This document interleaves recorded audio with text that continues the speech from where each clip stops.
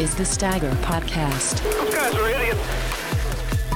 Welcome into the Stagger Podcast. I am JD Smith. Derek is not able to join us again this week. Brother has been working and grinding in the real estate game, so he is not able to get here, but that's all right. He's out of town, but that's okay. I lined up not one, but two stellar guests this week because, ladies and gentlemen, it is Bristol week. And so it's not just Bristol week, it's Bristol Dirt Week. So we have got a couple of great guests for you. Later on the show, we're going to talk to Charlie Langenstein. Charlie is the mechanical director, shop foreman for Starcom Racing, Double Zero. We've had Quinn Half on earlier this year. He was great to talk to. Charlie's been on the show before, but you know, he's a really good guy to talk to when it comes to dirt tracks and understanding all that. So more on him coming up a little bit later on in the episode. But a guy that I find extremely interesting, we wanted to talk to as well, and it just worked out. Both guys could come on this week. We thought we would have the interview. Noah Cornelius. If you're on Twitter, if you're very online, you may also know him as Noah Talks NASCAR.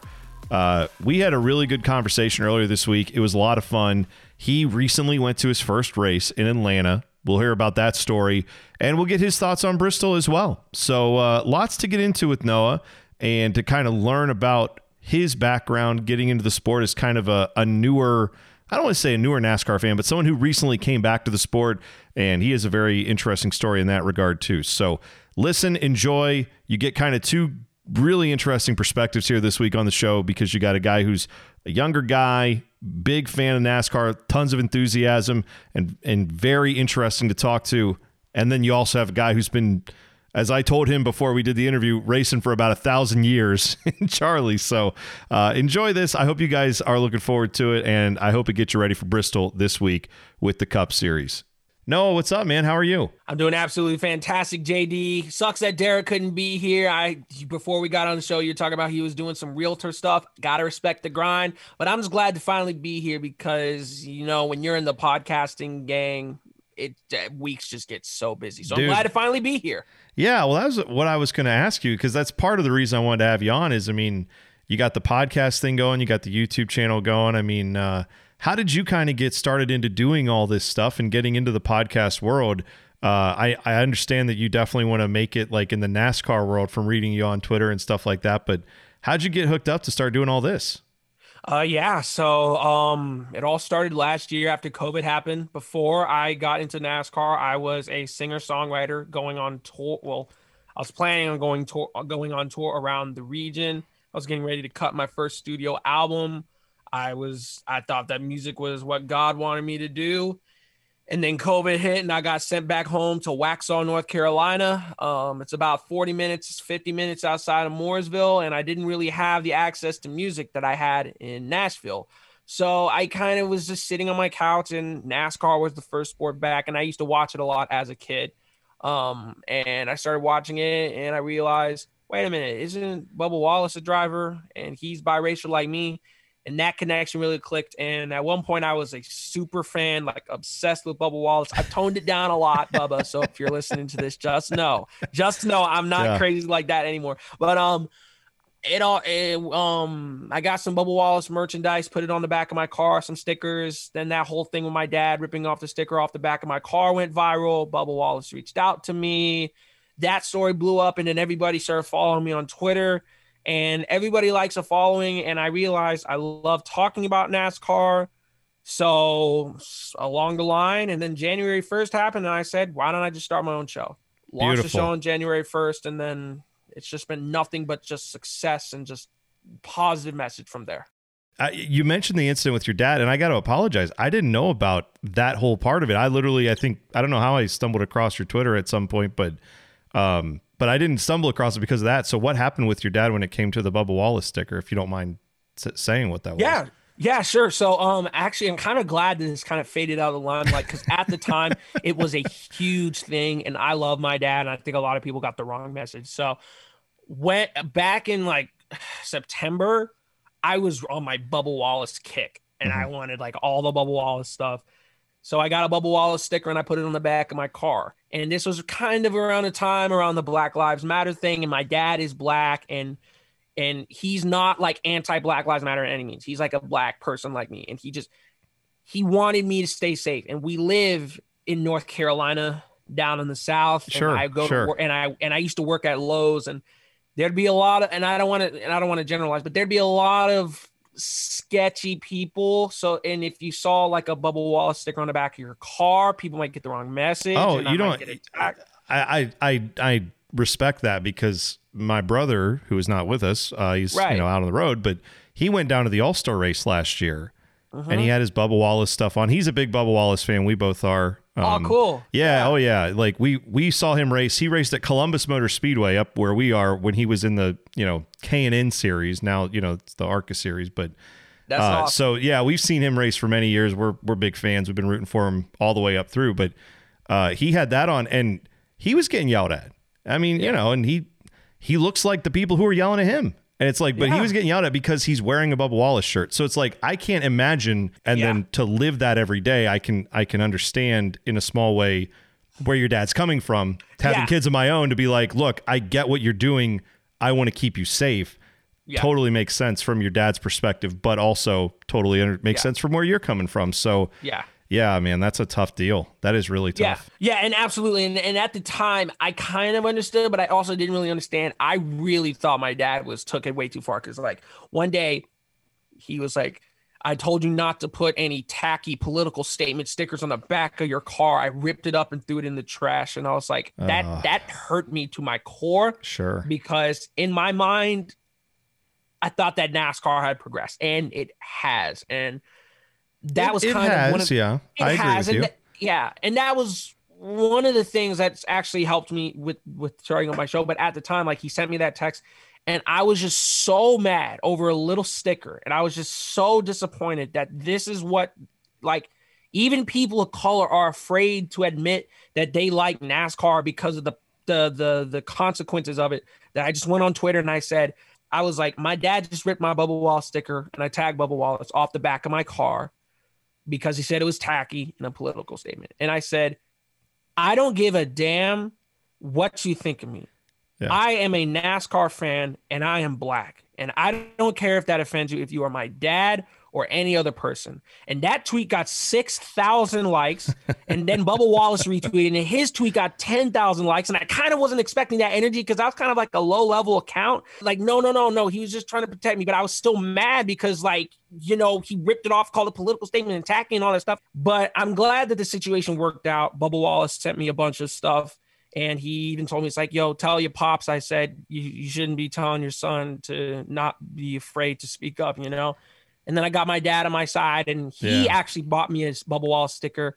So I have the sticker that my dad bought me on the back of my car, because it just came full circle. So now I got my dad into the sport. It came out with the happy ending, and I couldn't be happier. And not to belabor the point, but it's something where, when I have asked friends of mine to go to a NASCAR race in years past, and the look I get sometimes, it's like, no, I'm good. And it's like, oh, okay. Don't like cars? And they're like, no, I don't mind cars. It's just like, well, what is it? And because I don't experience it, and that's wrong of me to not have, I've had my eyes open over, the last dozen years or so of just seeing things happen. But I can't imagine what it's like to have to think about that when you're just trying to go to a race. It's good that NASCAR is making the strides that I think they are. And that's hopeful. So, well, let's talk about going to a race, because you went to your first race this past weekend, right? To your first NASCAR race?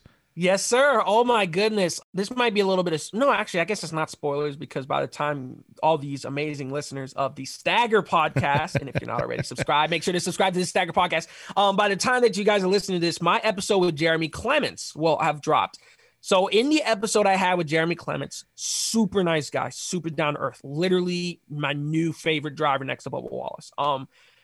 We were about to end the show, and I was like, hopefully next time I see you, you'll have a trophy behind you. He's like, yeah, and I hope you're there to witness it or something like that. And I was like, that would be great, because I've never been to a NASCAR race. He said, you're from Charlotte and you've never been to a race. I'm like, hey, and I don't think I told him this, but in my head, I'm like, 2 words, black dad. And, well, that whole conversation we just had, that makes a way more sense now. Right. Sure. Yeah. It makes more sense. He's like, I have 2 tickets to the doubleheader at Atlanta. I was like, doubleheader Atlanta this Saturday? He's like, yeah, take them. And I was like, okay.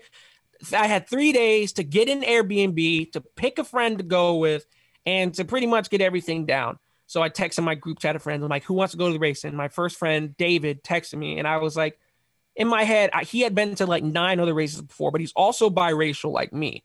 So yes, I took him because he's my friend, but I also wanted to take him because he's a person of color like me. And I wanted people to show people that this sport is for all.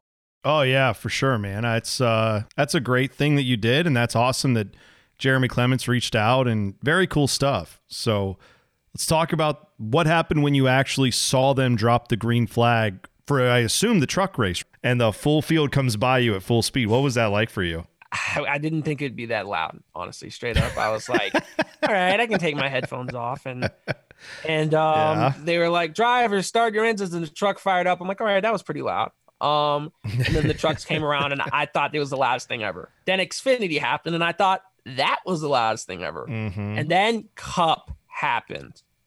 And oh my God, when they came around that corner and they revved up, I was like, excuse my microphone. You're all good, man. You're all good. It's totally that's fine. What it sounded like. It sounded like my eardrums were reaching max capacity, like the levels were hitting the red. I was like, wow, let me put these back on real quick.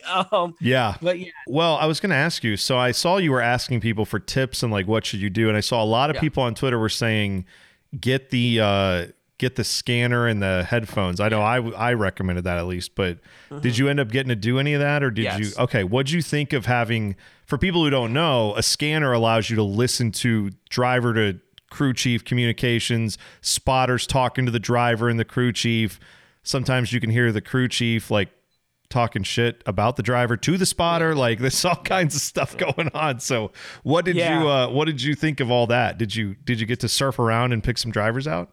Oh my gosh. Yeah. I when I first got the scanner, I told my friend, I just spent $70 on a radio. They're like, why did you spend $70 on a radio? And I was like, you'll find out in a minute. So I went to the truck race and I pulled out my scanner. I was listening to Bill Lester on the radio. And yes.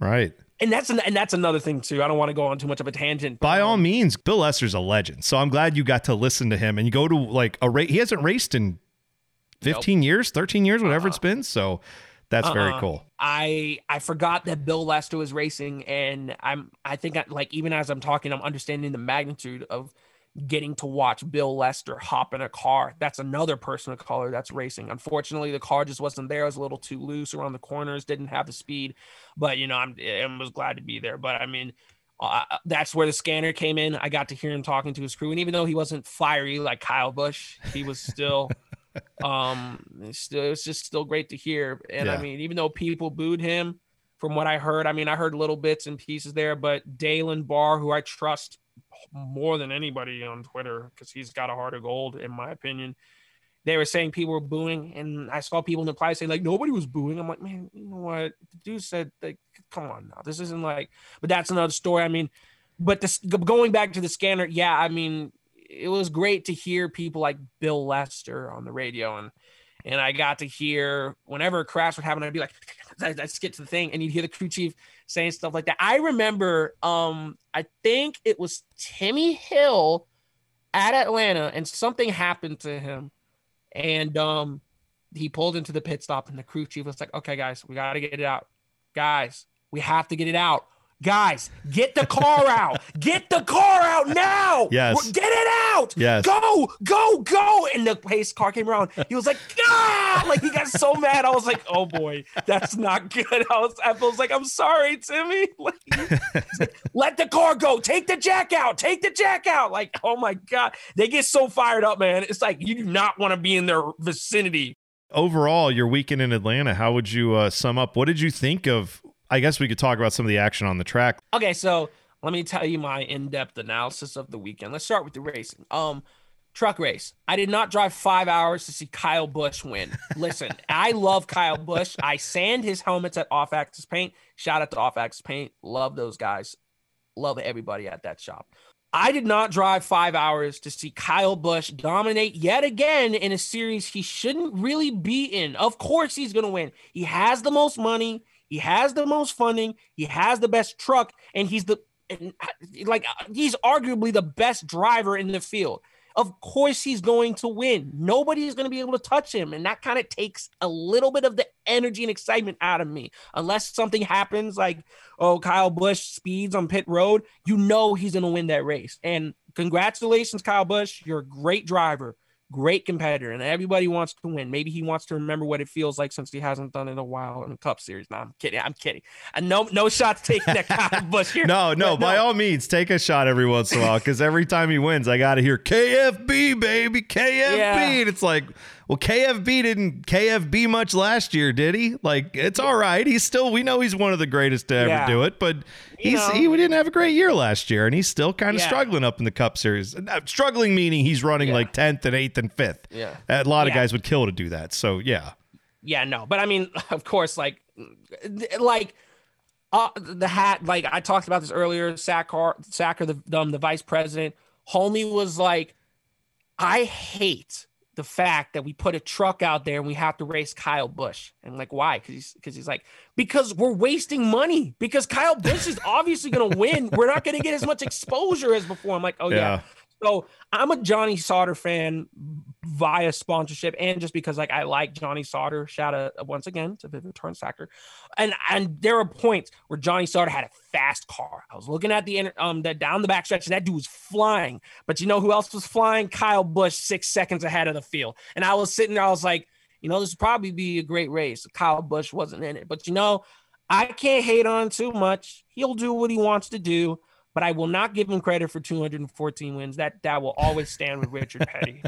Oh yeah, well that's going to be that forever, because it's the Cup Series. I mean, as much as the Cup Series was different back then, it's still it's something to behold. Actually, and we're big ThorSport fans. Being from Ohio, that's like the only team we have anywhere close to us. It's 2 hours away up in Sandusky, but love ThorSport. Yeah. The Midwest racing scene is just so iconic. IndyCar, dirt cars, modified, late models, super late models. Like, I want to go and experience short track culture.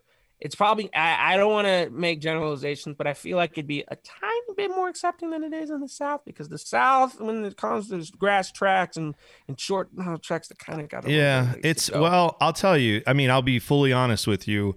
There are some tracks you go to and it's like, okay, this is right off of a freeway. There's a couple major exits around here. It's not so bad. And then there's some tracks you're like, oh boy, where am I? So it's, I mean, I've even felt like, I don't know if I'm feeling comfortable here. Like, I'm not down with the cause or whatever's going on over here. So so if you ever do want to do that, hit me up and I'll definitely, we'll get you hooked up. We know a couple racers. Ryan Broughton is a guy that we have had on our show, and he runs 410 sprint cars. I'm going to hopefully go see him this weekend, but man, he let me change a rear end gear on his car when I was with him. So if you want to like learn how a sprint car works, we'll get you up here. We'll go hang out with him, and you can go sit in the pits and watch these guys race. But that's the best thing about those tracks is you just get access.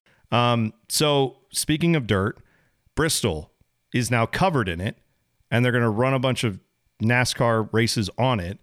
What are your initial thoughts? I know none of us really know what to expect, but what are you kind of thinking about Bristol dirt as you've seen that, just looking at it from afar?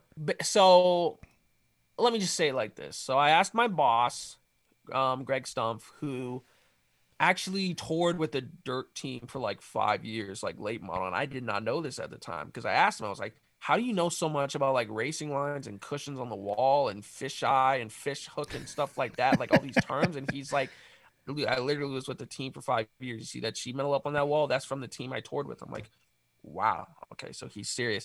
So shout out to him. So I asked him one day, I'm like, you excited for Bristol dirt? He's like, no. I'm like, what? Why? He said, cars are too heavy. They're not going to handle well. They're not going to get speed. It's going to be single file. I'm like, whoa. He's just rattling off. I'm like, whoa. Right. Whoa. Side note, that was kind of one of the moments when I realized, like, holy crap, this dude's legit. Like, I knew he was legit before, but like, like this, like there's so much to him and his story and everything. You got to get him on the show sometime. That's that would be story. So did he start Off Axis? Is that his company or okay? That's his company. Started with him and friends, but no, like it is literally one of two things are going to happen. Going to be the greatest thing we've ever seen, or it's going to be the worst flop that NASCAR has ever done. I agree with you that it may be one of the top 5 shit shows of all time that we've had in NASCAR, like at least in a long time. So to that point, what I'm kind of wondering, because like your boss said, I think there's an expectation that we're going to see, what is it Clint Boyer keeps saying, high, wide, and handsome, like 4 wide, and it's going to be door slamming, and it's like, you might see it for a lap or two, but I tend to think it's going to be a lot of that too, where guys are going to take another ThorSport driver, Matt Crafton. He won an Eldora race a couple years ago where he just ran the bottom and ran it straight, and that was it. And there was no drama. There was no slap in the wall. It was just real keep it clean. So maybe that's what they all go with. But I'm not trying to talk down NASCAR in any way. I mean, I'm trying to get a job within NASCAR. So I mean, of course not. I gotta kind of temper my opinions a little bit, but I just don't know how this is gonna be. Well, here's the good news. Sometimes not going according to plan is actually really fun. Because we have Twitter. Like sometimes the bad races are fun on Twitter. You know what I mean? Oh boy, that's Twitter has become my life. And I know people are like, "Oh, just tweet what you want to tweet." It's like, well, when you're trying to get into the sport, you gotta think about what you're gonna tweet. And sometimes that stresses me out. But no, I mean, I feel like it could be fun. But if it's a disaster, oh my God! Oh, we're never gonna hear the end of this. You know what? I just thought of something. Oh, yeah? What comes up after this weekend? Nothing. There's a break. So we're gonna have a 2-week break. So if it is terrible, what I would say is, and no disrespect to them, they're great, but you may want to avoid like serious NASCAR radio for the day. If it is bad, Monday or Tuesday, there might be a lot of people calling in with hot takes. And if you don't want that negativity in your life, just be aware. It is possible that could be happening. So, I think this is what's going to happen. It's going to be a disastrous crapshoot, and Kyle Larson is going to win. And we're never going to hear the end of how Kyle Larson is the most versatile driver on the circuit right now, and how he's a favorite for the cup, the championship. And it's like, props to him for winning. It's hard to lug a 3,500-pound car on a dirt surface. It's in the midget, which is only 800 pounds. We got a midget actually sitting in the off-actor shop right now because we use the extra space. That's awesome. It's driven by they have race cars just sitting in your office. That's pretty sweet. Yeah, and that's a whole nother discussion. Like, no, we have one of them in the shop, and they're tiny and they're light. You can literally roll it on things. These cars, again, are so heavy. Like, I don't know how this is going to be. And combine this with the fact that they only announced this a year ago. Do people understand? And even though I don't watch dirt, I know this for a fact. It takes years to understand and master dirt. I had Anthony Alfredo on the show. I said, how do you think you're going to do? And why do you think you might not do that great? No, I'm playing. I was like, so how do you think this is going to go? He's like, I got to trust iRacing. I'm like, oh boy, have fun. I mean, and again, like even for the seasoned dirt veteran, they're not racing 3,500-pound cars around dirt. They're racing lightweight midgets. Well, look at what they're all doing. I mean, how many guys have jumped into that truck race? Good news is for us Bubba Wallace fans. Yep. Bubba's good on the dirt. At least he was when he ran the trucks. He won at Eldora. So that's a we'll see what he can do with that, but he's in some pretty good equipment. We'll see what happens. He is. But again, we have never seen these drivers in a 3,500-pound car going around the track, and like I would say 30 out of the 40 people have never run dirt. Yeah. I don't know if that's accurate, but I don't know how it's going to be. No, it's a lot of them. You're right. It's a lot of them for sure. Yeah. I don't know. What do you think? Do you think they're going to do this next year? Because I guess it all depends, right? I'll be honest. I don't know, man. If I'm being serious, I don't know. I mean, if we get an Atlanta style race without a good finish, just like 300, well, no, the stages. So, I mean, like, if we get like, however many laps without we're going to get crashes, but it doesn't really seem like a feasible multi-year event to me. I don't really know the cost of putting dirt on the track every year, unconfiguring it, reconfiguring it, and then like I just don't know. The racing is going to have to be top notch, or else it's going to end up like another Kentucky or another Iowa. And then it's going to be like, bye-bye. I respect him for trying some new things this year. I mean, all the road courses, everything else. I think that's, and now having a dirt race too.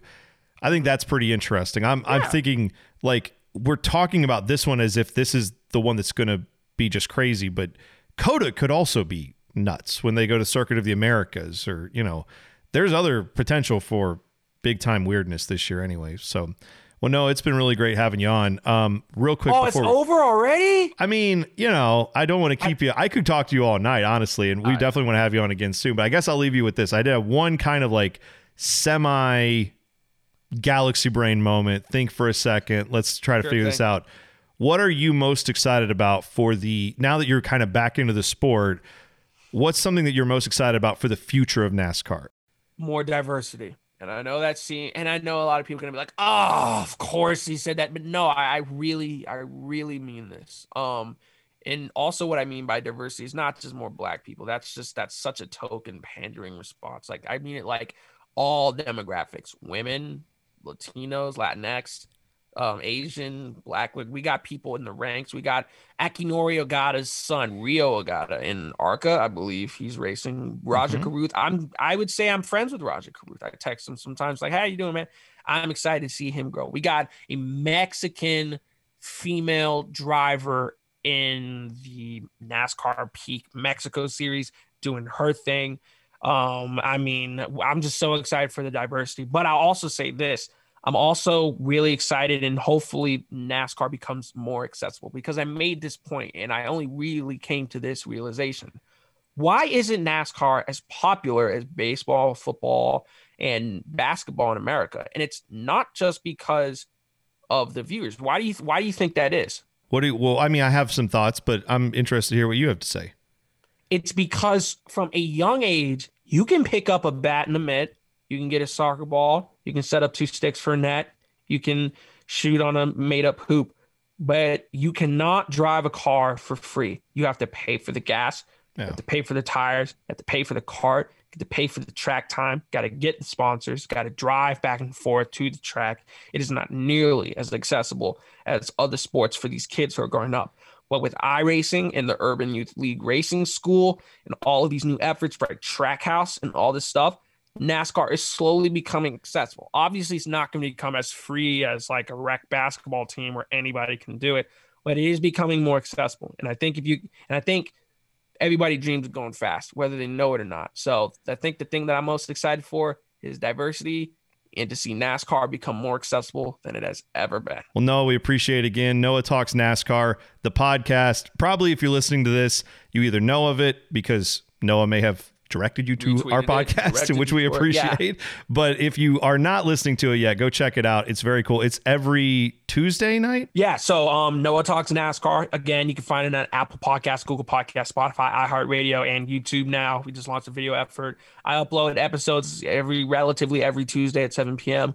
But I think by the time this episode drops next week, I will have 5 women from 5 different areas of the NASCAR sport. I'm dropping 5 episodes next week to end Women's History Month on a NASCAR spin and That's on great. A good note. But once I get back to my regular schedule of, not uploading 5 podcast episodes a week, yes, Tuesdays at 7 p.m. Make sure you subscribe and make sure you got your post notifications on. You don't want to miss a single episode, baby. There you go. Noah Talks NASCAR. Find it wherever you get your podcasts. Find it on YouTube and follow him as well on Twitter at Noah C. Cornelius. When we come back, we talk dirt with Charlie Langenstein. You're listening to the Stagger Podcast.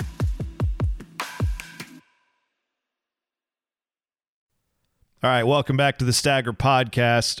If we're going to go dirt racing like we are at Bristol with the Cup Series, I can think of very few people that I have access to that would have better insight on what needs to happen with the mechanical aspects of the cars than the guy we're about to talk to. His name is Charlie Langenstein. Charlie's been on the show before. He has tremendous stories. He has wrenched on everything from big block modifieds up in the Northeast on dirt to Indy cars to NASCAR for many years, including multiple years working on championship teams with the Hendrick organization. This 48 car you may have heard of, won a few championships. He was a part of 5 of those championship teams. He is now the shop foreman and mechanical director at Starcom Racing.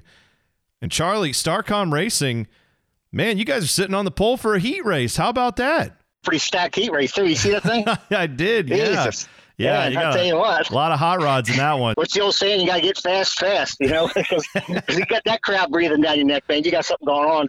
Well, yeah, especially with a young driver, and we had Quinn on the show a few weeks ago. How important is it just to get laps, period, around this track versus all the adjustments that I'm sure you could make, right? Like you could bring the car in a bunch of times and tweak a bunch of things, or is it just more important to have him out there making laps and do minimal tweaks? Where do you guys kind of sit on that? Well, we feel like we got a good baseline set up, as long as the car will do what it needs to do, because these cars really weren't designed for running dirt, and there's a lot of things you can do, but you probably won't get it through tech. And there's a lot of things you can do and hope you get through tech. And that's the part that I'm going to be interested in, because I'm just going to be curious of what the other guys roll through, because the big teams. I mean, I've worked on a big team, and I know what the budgets are for a deal like that. And then, of course, it's still a points paying race. It still gets you in the chase. Our thing with Quinn, basically, we got to give some left because he has zero dirt experience. I told him, I made a joke with him a couple weeks ago. I said, you probably need to go out to NASCAR Speed Park and just ride around that damn slick track, because that's what I did for my son for years, and just kind of it's all car control, but it's not only steering car control, it's foot control. You know what I mean? Because you're what I call a tire fryer. You're going to light these tires up. You can't spin tires. You got to make sure you're getting maximum grip.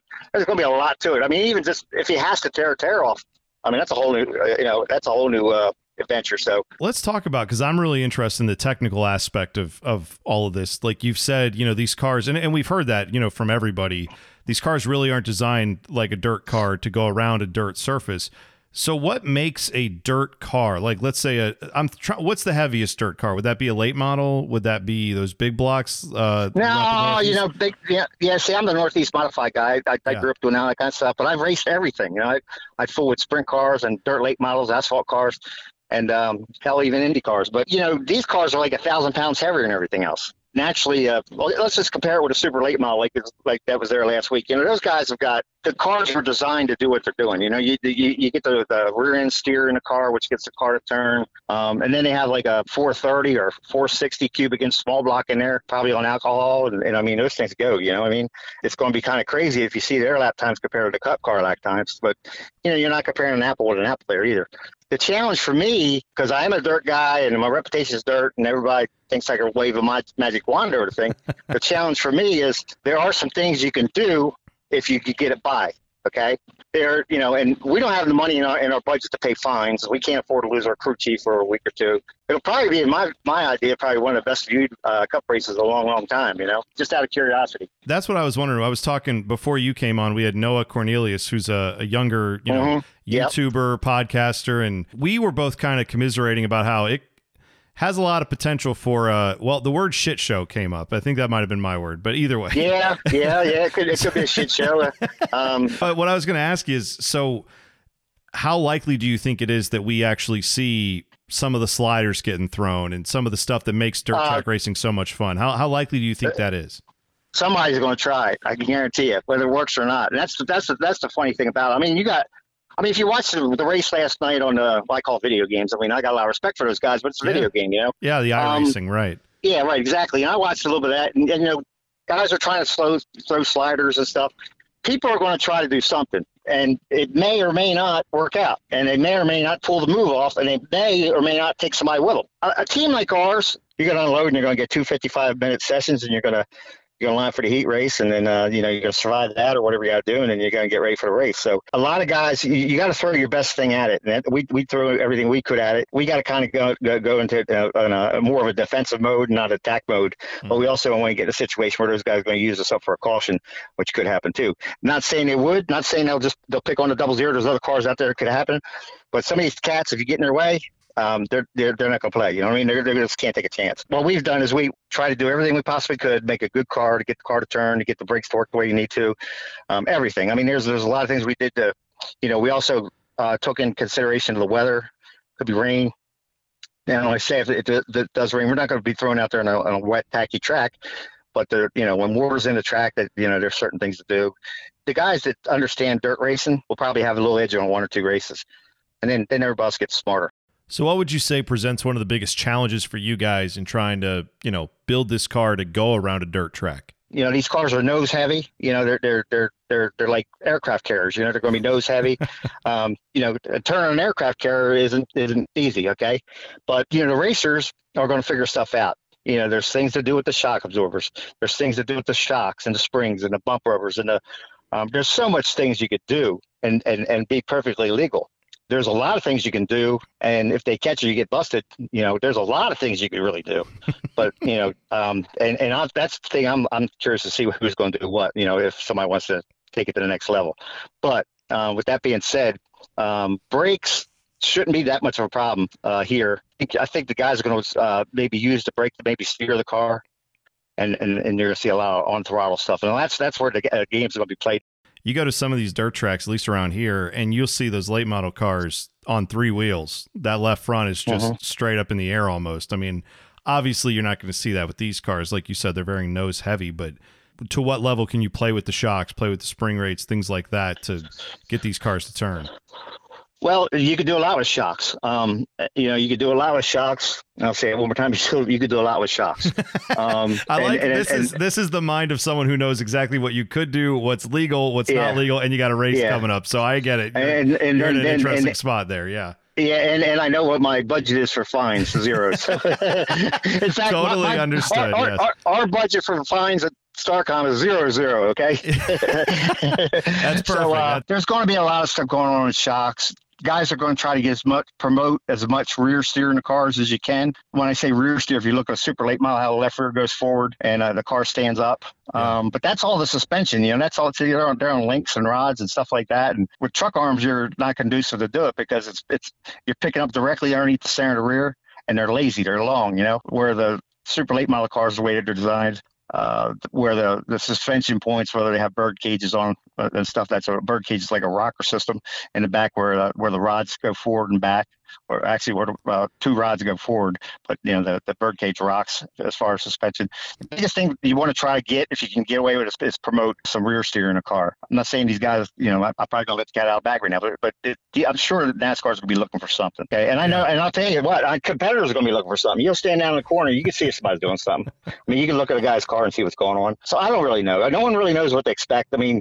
we got to go in this thing knowing we're not racing super late models. We're racing cup cars. I think it's going to be a damn good show. Yeah, it's for sure going to be interesting. And these cars, I know you said they're not like the dirt cars, the super late model cars, but rear ends of these cars, very similar to the truck series, I would guess. Is there anything you can take away from what the trucks did at Eldora? Is there anything that you guys have looked at as far as that? Is that what teams are kind of doing as well to try to get some insight? A lot of guys probably into this deal probably called some of their buddies in the truck teams and found out what they did at on the truck races. We actually have one fellow at ours that worked on a championship truck team at Red Horse Racing. They didn't win the championship, but they were a very good truck. Yeah. He had in his back pocket of what they did over there, to help the trucks. And then, some of these guys like Briscoe, he's ran ARCA, and I think he won every ARCA race on dirt, and of course, all those tracks are mile tracks. They're like DeCoin and stuff like that. They're a lot bigger tracks, but, you still, I'm sure that the guys called some of the ARCA guys and picked their brains on some stuff. So I'm sure there was a lot going on. I did a lot, me personally, the last couple weeks, all I've been doing is a lot of video of the races, just to see what the track's doing, but I got to take into consideration a certain type of car has a salted tire. It's going to take more rubber. Best race that I watched that I can compare a cup car was watching the street stocks. You know what I'm saying? Because it's pretty much what we are. Like a street stock style car. Like the trucks have the truck arms, like the cup cars do. Basically the same rear suspensions and stuff like that. We called around too and talked to some people, and we have 2 guys that actually work in our shop that have truck experience. So that was real good. And then a lot of my dirt racing experience, I can't totally apply it exactly like I would. I think our car's a dynamite, man. It's a real good car. We're real happy with it. We'll just have to see. We'll know after first practice or second. We get 2 practice sessions, and Saturday night will be the heat race, so we'll have a better understanding. And once he gets a couple practice sessions, he go back to the hotel or the coach where we're staying at and sleep on it, think about it, and do what he does. So you mentioned it, but How much of this race do you think is going to be racing against or competing against the NASCAR tech people, and how much of it's actually going to be on the track? Exactly. And these guys have gotten smarter too. Okay, these NASCAR guys have gotten smarter. I mean, they cracked down on a rule here recently for your wheel wells, right? Mm-hmm. Yeah, for the aero, right? That was because teams were getting an aero advantage on that. Yeah, but they wanted to put the template on there, and they don't want to see no daylight. That's near impossible. But you got to do it, right? I mean, you're talking metal that heats up and moves. I mean, it could be done. But there's other guys before they come out of this rule. There's so much aero advantage in that stupid little area there, and that's why there's one team that's not running as good as they have been. I think this may have hurt them. Now they got to kind of rebalance their car. Was that team running really well last year, you're saying, and then this year not so much? Yeah, I'd say that team has probably won most of the races last year. And saying whether that's it or not, but they're off a little bit. And they'll get it though. Those guys are smart. They got wind tunnels. Heck, they even own wind tunnels. They'll figure it out. Yeah. And even the driving. I mean, the way these young kids are out there, you put a new set of tires on them cars. Those kids, you got to get all you can for 5-10 laps and fall in where you are, and then race different. But you can't put a new set of tires on there and just kind of ride around and think you're going to have some tire left at the end, because by the time you do that, you're going to get lapped. Or you might have a lot of rubber in your tire. If you're lapped down, you better have more than that. You know what I'm saying? So yeah. So that's what these cats do, man. They put new tires on there. They drop that green flag, and they're 3-4 wide and have it at it. The racing has changed, the way the style of racing has changed. This whole deal is going to be cool, because you're going to have guys that are driving this way or driving that way and trying to pull a slider going bad, slider going good. It's going to be very interesting. Yeah, do you think the same dirt principles apply as far as, if you see the track getting real rubbered up, black and all that, you're going to be looking to get into the dirt, right? You're going to try to want to stay out of the rubber if you can. Do you think that's going to be the same thing for these guys? If you're good too, you can go in and cross that black, cross that rubber, and you can see a lot of that. And there's just different styles of running. There's going to be a lot of guys too that'll try to run the top all night long and could get in the fence and tear the shit up too. So who knows? There's no way. But that's why a lot of these guys are up there at the GoPro running go-karts and running midgets and running this and doing as much running. You got to run as much as you can. Kenny Schrader was a good example of that.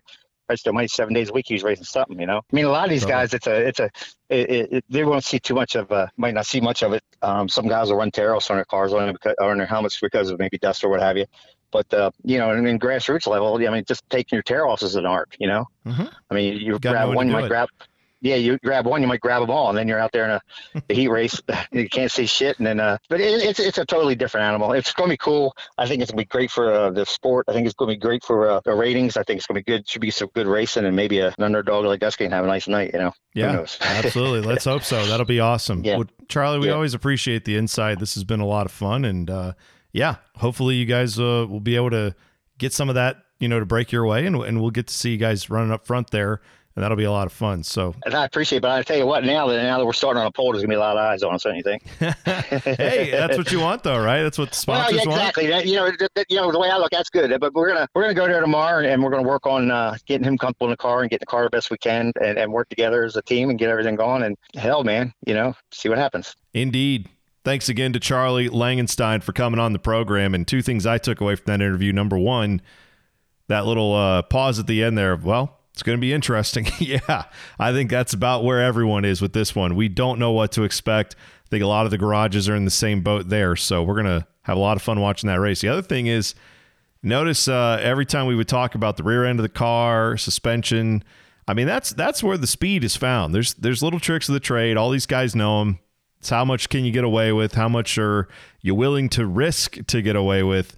And obviously different teams have different thresholds for that, but I love getting the inner workings of that guy, picking his brain on what goes on in these cars. So we wish him and Starcom and Quinn Houff nothing but the best in the race at Bristol. Derek will be back next week. We will talk to you then. Full recap of Bristol, and we'll look ahead as we're getting closer and closer to the start of the IndyCar season. I'm excited for that as well. So that's all coming up next week on the show. Till then, stay safe and stay staggered.